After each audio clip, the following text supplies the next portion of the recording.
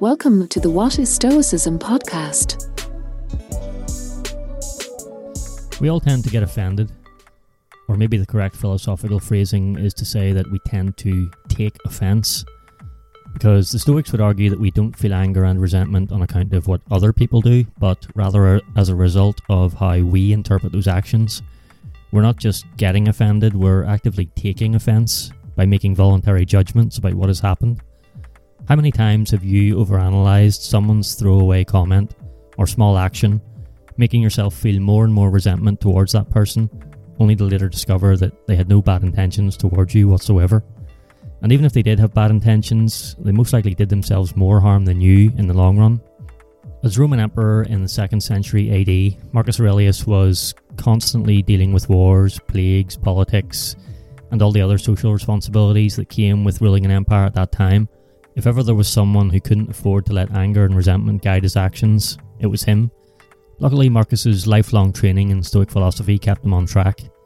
Practicing the cardinal virtue of justice, he was able to maintain a level of equanimity in turbulent times that he has been revered for ever since. Here are 10 specific guidelines Marcus Aurelius reminded himself of when feeling anger and resentment towards others for their actions. 1. We exist for each other. When offended by others, consider your relationship with the rest of humanity as a whole.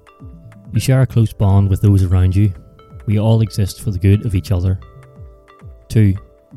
What sort of people are they? Think about how these people behave in other situations. What sort of people are they while eating, while sitting on their couches, and while doing all the other mundane tasks that make up daily life? Consider how their faulty principles leave them little choice in how they behave. 3. Are they right?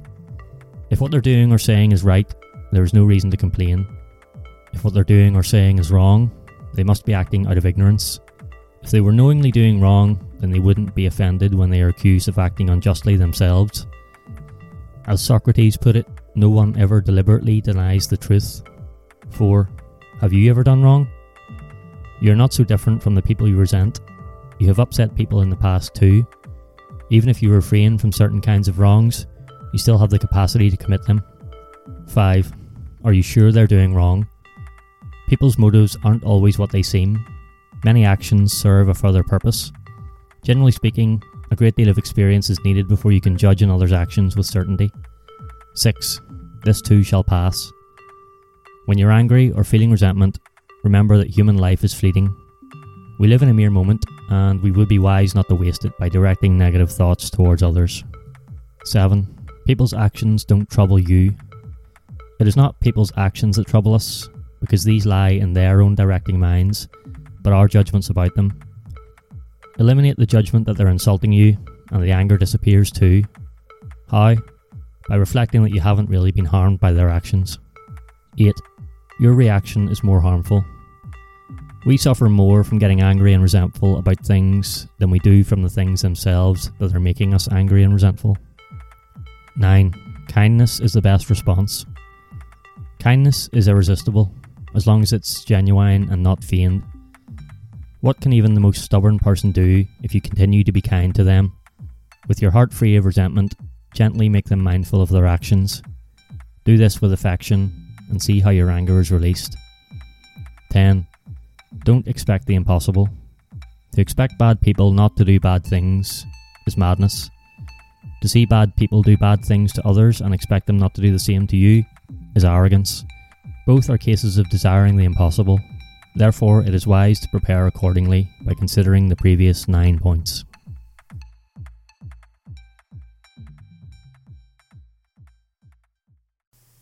Thanks for joining me for this episode of the What is Stoicism podcast. If you'd like to support the show, please consider taking a second to leave a rating and a review. It's a good way to let me know you're getting value from the content, and it helps more people discover the show. I appreciate your support. Thanks so much. Also, if you enjoyed this episode, I recommend checking out the Stoic Handbook podcast by John Brooks. It's one I've been a fan of myself for a while. It has great reviews. John publishes regular episodes that are always filled with practical wisdom, and it's available on all the usual podcast platforms.